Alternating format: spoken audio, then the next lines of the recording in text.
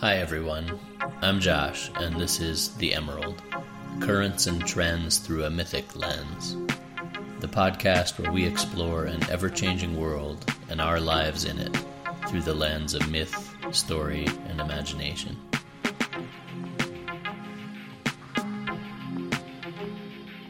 The Emerald, all that's happening on this green jewel in space.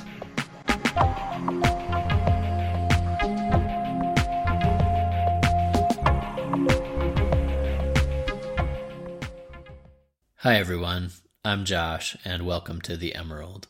We'll start today with a story from Alexeyev Mikhail, an old Yakut man from Siberia, and here he's quoted in Joseph Campbell's Masks of God.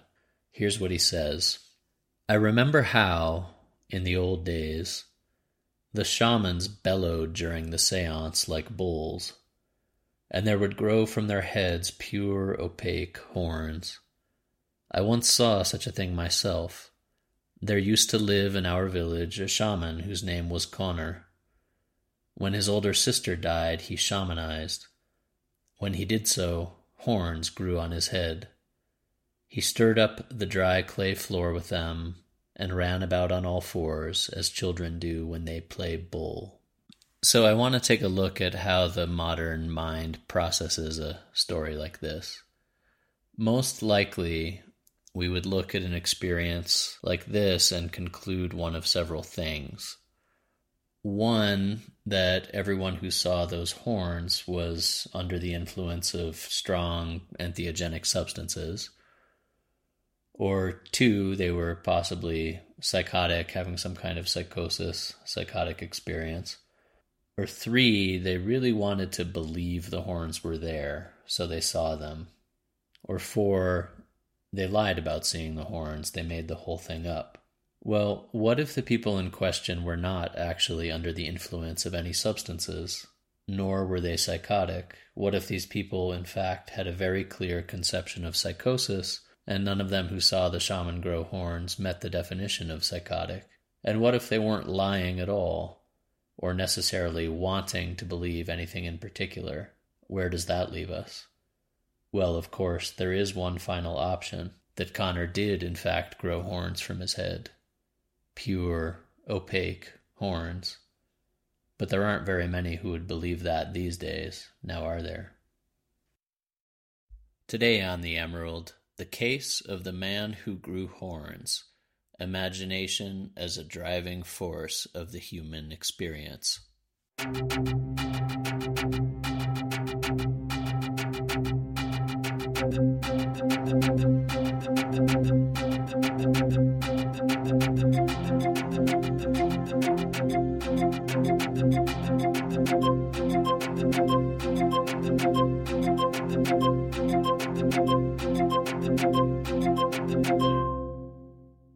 There is another option, of course, that the people in question fundamentally experience the world differently than we do, that they had access to a vision space that is all but missing from the modern mind, but that the ancient mind was verily steeped in. This vision space was available, real, discrete, detailed, as intricate as a lucid dream, as the cellular structure of a leaf, as a Tibetan mandala. And we don't miss it or see it as vitally important because it's like a relative that we never knew we had, gone out of mind and memory. Another Tungus man tells of a common vision among Siberian people, that of a tall tree, a larch, where shamans live in nests. The higher the nest, the more powerful the shaman. You listen to the people of the area speak about this tree, and they certainly don't seem like they're spinning a tall tale. They speak of it matter-of-factly, as if, yeah, everybody knows about that tree. The man describes his brother being taken high up the tree, so high he can see the branches reaching all the way to heaven. On every branch there is a nest as large as a haystack covered with snow. His brother is placed in the highest nest, and after he is laid there to rest, a flying white reindeer arrives from above, settles on the nest, and offers the brother her teats to suckle on. He remains there for 3 years, and the more he sucks from the reindeer's udders, the smaller his body becomes, until finally he is no bigger than a thimble. What can we take from a story like this, and from knowing that stories like this and the experiences that they spring from were totally common across the ancient world, and still survive in cultures whose lifestyles are closer to the way things were for most of human history? Well, we can conclude that imagination, the creative visioning of the world, and the direct experience of a deeper, intuitive, creative, visionary world that lives parallel, above, or overlapping our world has been very, very central to people for a very long time. And we're not talking about random experience by a few freak members of society.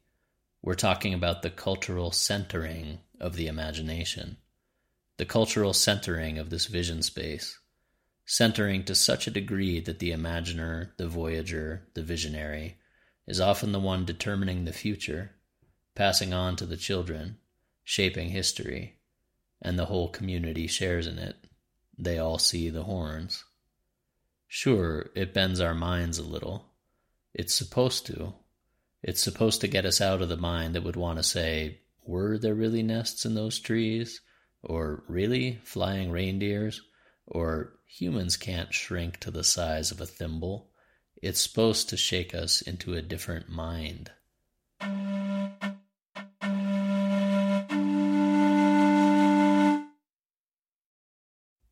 Can we even conceive of this mind? Can we place ourselves in it for even an instant? The truth is that we have very little idea, within the overall context of postmodernism, in which we live fractured from meaningful and prolonged interaction with wilderness, in a society in which we center the left brain pursuits, in which intuition is not a muscle that is actively flexed, in which visions are associated with mental disturbance, in which senses are dulled through bad diet and lack of exercise and lack of tuning of our mental acuity as it relates to nature. We have little to no grasp or understanding of how Paleolithic and Neolithic peoples experience the world. Yet their unique perception is exactly the force that shaped humanity until very, very recently.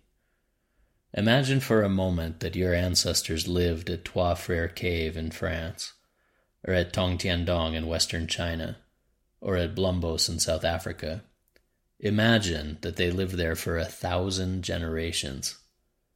Imagine what the combination of being immersed in wilderness, among forces so much stronger than themselves, dependent upon seasonal plants and herd migrations, was like for them. Try having what you eat and when you eat and how much you eat at the mercy of the forces of nature for a year. That prolonged deprivation is a recipe for attaining the trance state. Add to that other periods of long deprivation, cold, heat, involuntary fasting. Add to that hunting runs that could take weeks within the ongoing state of runner's high. Well, anyone can see how these experiences would take one into the trance state. Here's a clip of a conversation I had with mythologist Joseph Sansonazi about Paleolithic peoples and the trance state. So, I share your understanding and study and speculation about, say, Paleolithic human beings who exist for tens and tens of thousands of years. And it seems to me that we have a tendency to judge them by what we know of their material stone implements, or when you consider the degree to which they were absorbed in nature, they must have had direct contact and somewhat easy access to these deeper states of being. Yeah, I'm firmly convinced that they were they easily passed into trance states, much more than we. So the greatest obstacle to passing into trance is the discursive quality of the intellect, what I call voiceless speech. Anybody who's tried to meditate for 5 minutes knows that is the problem. There's this constant chatter going on in your head, and it's in words. It's in words. There's no doubt about it. And psychologists call it voiceless speech, and it is reinforced by everything around us: television, magazine, books, the internet. everything is these symbols, right? And we think in them and we emote in them and everything like that. So we have a huge obstacle to overcome that I would say the Paleolithic man, as you say, or even Neolithic man, did not have. They understood that access to the mental realm was access to a different form of reality. It wasn't a subsidiary reality that was nested inside of our head. It was a different reality. So you might say, my ancestors spent a lot of time in the trance state. So what? Well, what if the experiences one has of the world in that state, creative, intuitive, visionary, ecstatic, transcendent, connected, empathetic, what if these are valuable or even essential to human society at large? What if they serve direct evolutionary purpose? Generally, we don't think of it this way. When we hear of shamans' nests and horns, we lump it together as part of a worldview that was fine then, but it's not really relevant now. Well, for today, let's think of it a different way.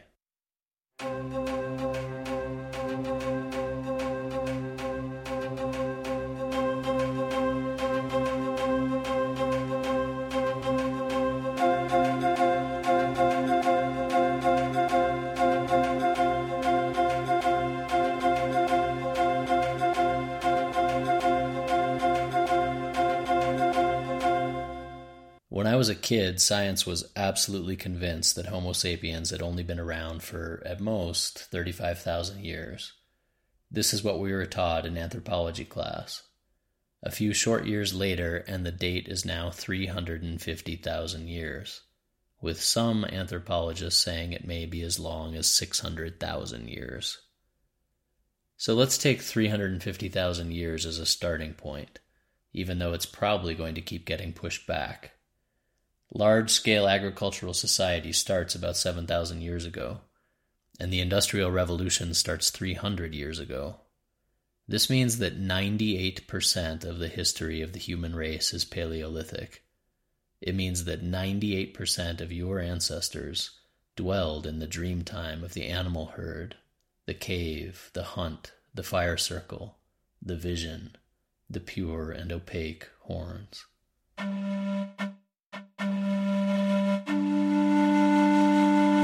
So yes, how 98% of human beings for 98% of human history experienced the world and what they considered vital is absolutely relevant. Let's also talk about cultural success. There was 20,000 years of cultural continuity at the Trois Frères Cave in France. For 20,000 years, things were pretty much the same. You sat at the same fire pit that your father sat at, and his father, and his mother, and her mother, and on, back over 1,000 mothers. You gazed out at the same herds of wild aurochs, and ibex, and elk and mammoth that they did, across a long antlered river of memory and continuity. Fast forward then to us. In several hundred years, less than 2% of that time of cultural continuity at that one cave. Modern human beings have taken the world from the pre-industrial age to the brink of global environmental collapse. Yes, you might say, but we have long lifespans and iPhones and Arby's and don't have to worry about a saber-toothed tiger or even an impacted wisdom tooth killing us. Trust me, I'm grateful for these things just like everyone else is. I mean, all these things except Arby's. I'm not trying to send us back to some romanticized Paleolithic era. All I'm saying is that our assumptions of cultural superiority and success, when the technologies and industries we have created have also brought us to the verge of planetary collapse in record time, may need to be revisited.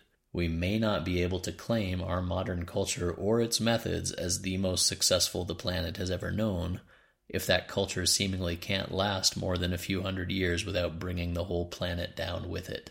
And so it is sometimes worth asking, what are other ways of seeing this world? What, perhaps, has been lost? It's no secret that along with technological progress has come a deep bifurcation of our relationship with nature. lucid experiences of oneness have been relegated to the domain of artists and outcasts and possibly heretics. Along the way, both Western religion and Western science recast intuition and vision and the trance state experienced through ritual as dangerous or pathological, or at the very least irrelevant. It's not necessarily an accident that as a worldview grew that decentered this state, humanity's fundamental sense of connectedness to the natural world around us also changed. The overall trend over the years, particularly in Western culture, has been the whittling away of the importance of the visionary, the importance of the dreamer, the importance of the trance state. But what if, historically, it's fundamentally more inherently human to see those horns than it is to doubt them? For 98% of our history, perhaps, we immersed in and relished the vision space. This is what it meant to be human, to see the horns.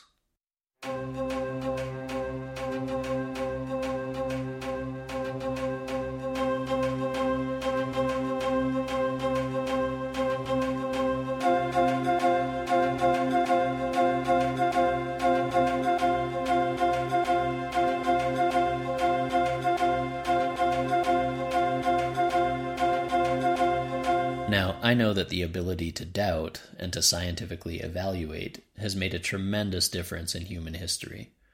It helps us question religious power structures that have been based on superstition and fear. It helps us evaluate problems without the bias of personal feeling. But could it be that we lose something when we deem that the only permissible lens through which to see the world? It's impossible to count the studies that are coming out now that are reinforcing what human beings have really known all along. Sitting around a fire lowers the blood pressure. Forest bathing calms the mind. Meditation works. Indigenous diets of whole foods are the healthiest. Walking barefoot has numerous effects on the brain. Learning happens best through tactile contact with the earth.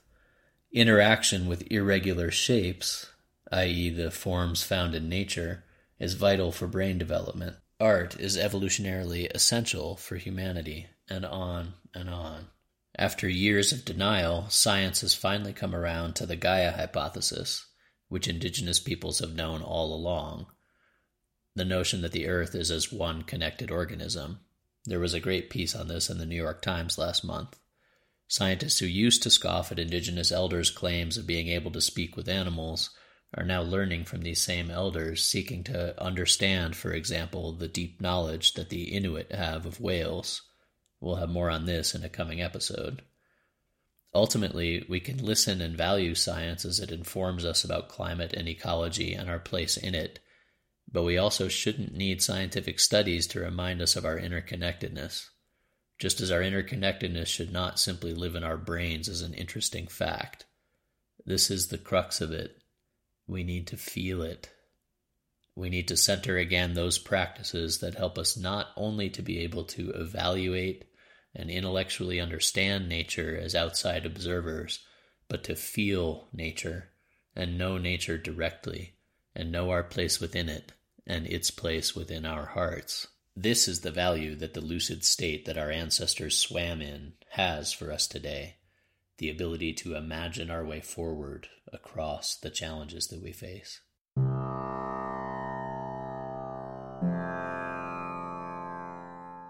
As many of you know, I'm a writer. I also sometimes go on trail runs in the mountains. The meditative state of the trail run, in which there is repetition, exertion, and also one-pointed focus, is very akin to the trance state. Sometimes it's called the zone. One of the things that I've noticed on the trail is that if I'm struggling in a writing project with a particular plot point or character arc, when I go running, there is some kind of alchemy that happens in which that problem simply disappears. It dissolves, the solution arrives. I don't spend a lot of time thinking about it or deliberating about it. It simply goes away.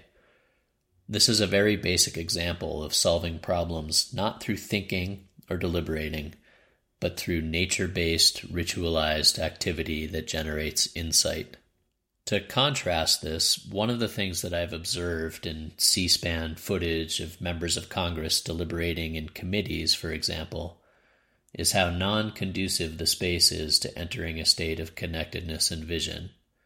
We shape our buildings, and afterwards our buildings shape us, Winston Churchill famously said.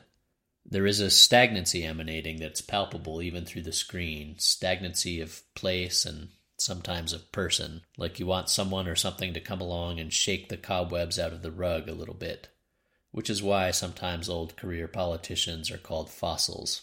This is conversely why elders of many societies were expected to be the most capable of performing the rituals that would take them and the larger society into the trance state.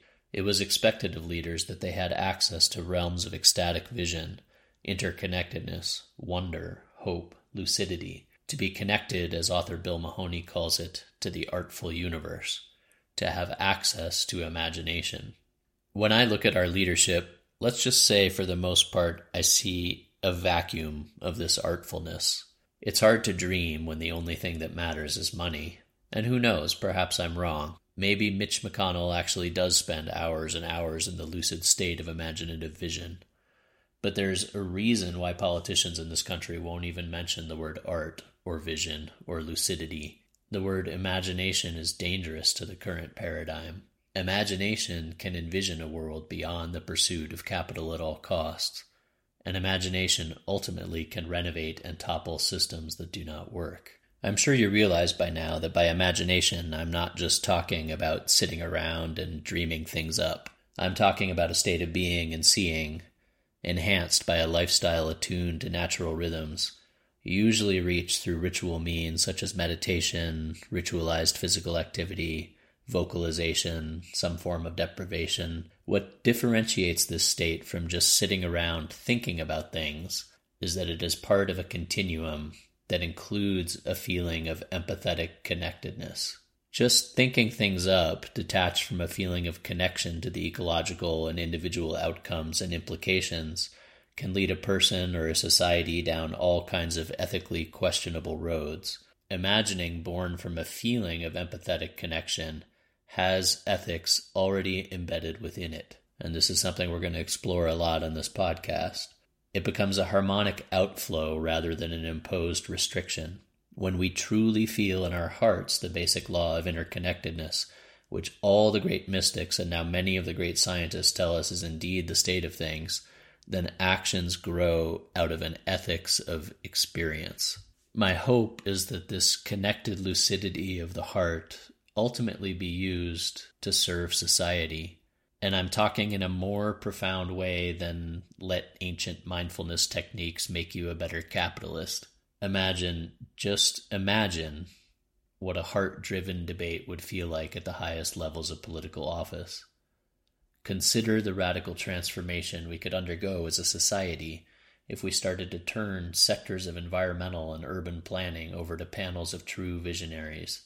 Imagine if each place was the responsibility of those who empathetically understood that place. If the plants were in the stewardship of those who intimately knew those plants.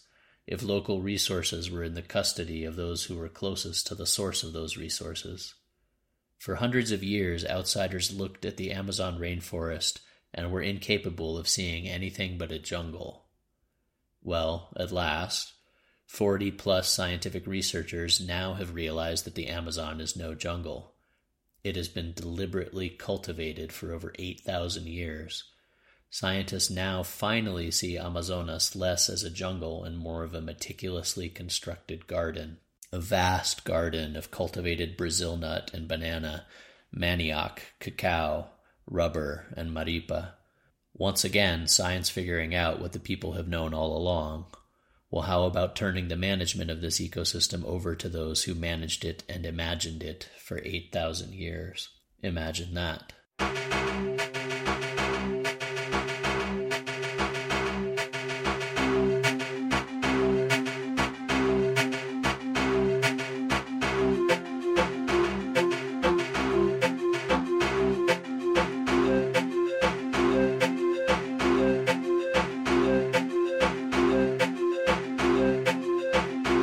Here's a quote. The most beautiful and profound feeling we can experience is the sensation of the mystical. It is the sower of all true science. He to whom this emotion is a stranger who can no longer wonder and stand wrapped in awe, is good as dead. That was Albert Einstein, and in that quote he's laying the common ground that can and must ultimately exist between the artist, the scientist, the politician, and the mystic for a society to move forward with cohesion. The mystic state of connection of which he is speaking is fundamentally different from mediated religious experience in which a priest in power determines who gets to experience what, when. But it's also not random. What we've tended to miss in the West is that the achieving of the mystic state isn't just happenstance. It's not just that random wow we felt that time when looking up at the night sky on that camping trip. That might be a hint of it, but it does not speak to the full depths that await through careful cultivation. There are civilizations and cultures in current and recent memory who have understood and cultivated profound access to this mystic state of the imagination. Imaginative practice. In the Siberian cultures, the young acolytes learned how to launch themselves into the spirit world flying on the backs of their drums. If you think this isn't advanced technology, then you haven't been paying attention for 350,000 years, perhaps. Drumming has been the launching pad for many cultural practices of trance induction. Imaginative practice plays a central role in the traditions of South Asia, and because this region never suffered a massive cultural fracture, in which art, spirituality, and science somehow ended up in separate boxes that rarely want anything to do with each other, we can glimpse what it is like when the imaginative state remains central to a society, even as it develops socially, politically, and scientifically. One of the Nayanars, the great medieval mystic poets of South India, speaks directly of the imagination and its place within the cosmos, what he calls the divine energy of the universe, honey flowing through the minds of those who imagine him. Far from having the connotation of fantasy, the word imagination in ancient Tamil and Sanskrit denoted something that was in fact more real than mundane reality, more luminous and divine than that which could be merely thought of or pondered upon. Imagining was a direct bridge, a funneling from the confused world of day-to-day thought to the shimmering crystal clarity of the one universal consciousness. Here's a quote from David Shulman's wonderful book More Than Real, in which he describes this imaginative state and the obstacles to getting there. Bhavana, the generative imagination, is where the divine exists, a sweet, delicious existence internal to the practitioners, whose inner space must thus somehow be similarly structured in each case.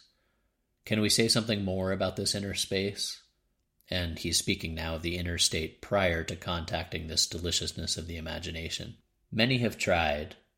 One common way to talk about it, encountered in varying degrees in all the Tamil poets, is as a fragmented, often conflictual zone where the divine hides himself, almost as if to taunt his tormented lover by the very fact of inaccessibility.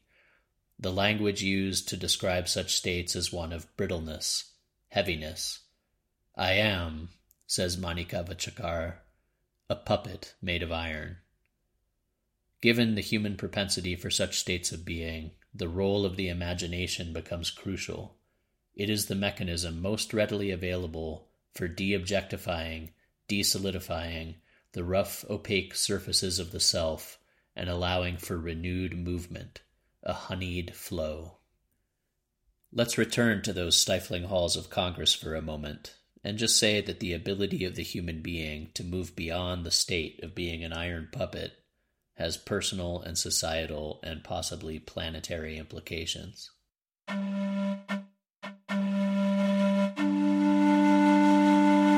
Tantric practitioners in India and Tibet have harnessed the lucid power of the imaginative consciousness for hundreds upon hundreds of years. The meticulous and glorious tantric constructions of the imagination through meditative practice are some of the most profound work humanity has done within the hallowed spaces of consciousness.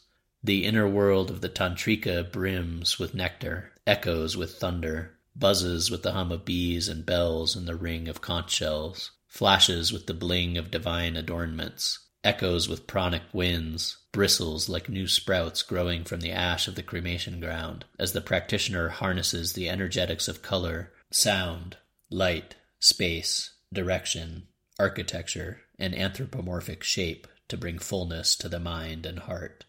Of course, when colonial-era anthropologists first encountered Tantra, they had absolutely no framework for it and dismissed it outright as superstition. They had no way of understanding the value of the tantric ritual they encountered because they had not experienced the decades of practice and the effects of such practice themselves. This is where ultimately the proof is in the experience of the practitioner of the ritual, and not in detached anthropological observation of the ritual. Consider this from the practices of the Tibetan goddess Kurukule. Meditate on a red syllable Om in each of your eyes. As these syllables radiate light, the wisdom of great bliss blazes supremely. The blazing light from your eyes pervades all appearances. This light radiates outwards, clearly illuminating everything it touches like the rays of the sun. And within the dome of light that is my heart center, amid the unchanging point, lives the Lord of the eternal dance. And rays of yellow light that stream from the god and goddess in union illuminate the billion-fold universe. Yes, day upon day, month upon month, year upon year of sitting in the meditative state, imagining this into being, has an effect. Far from daydreaming, it is meticulous construction work. It is the harnessing of imaginative and visionary space for specific result. In the case of the Tibetan Tantra, the refinement of consciousness. Ultimately, this shaping of consciousness serves the ability of the mind to be lucid, bright, clear, strong, permeable, resilient. And how does that serve? What good would it do society to have Mitch McConnell imagining beams of light emanating from his eyes and illuminating the billion-fold universe on a regular basis? Well, let's just say that if the Tantras are to be believed, it simply helps people be nice to each other, less enamored of hurling expletives towards one another on the internet, more patient with the ones we love, more attuned perhaps to the phases of the moon, more calm, more peaceful, more bright. Imagine that.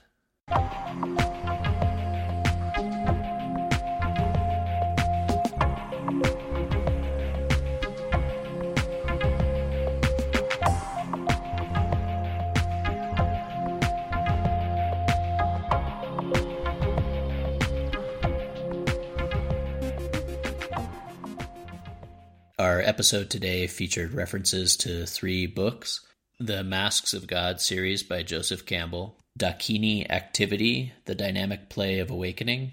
Dakini is spelled D-A-K-I-N-I, and the author of that is Padmasambhava, the great Tibetan master, and More Than Real by David Shulman. You can find these books in the usual places.